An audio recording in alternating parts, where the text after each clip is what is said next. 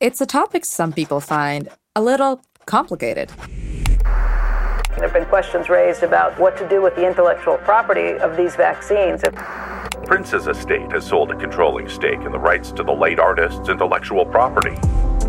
There have been plenty of high-profile headlines about intellectual property protection, but they don't always tell the whole story about how IP improves our lives.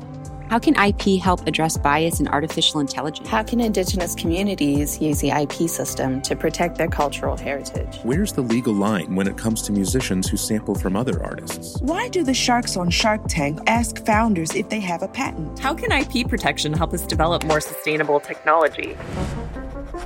I'm entrepreneur and business growth strategist Raha Francis, the new host of IPO Education Foundation's Stroke of Genius, the podcast that shows intellectual property from the perspective of successful inventors, innovators, and creators.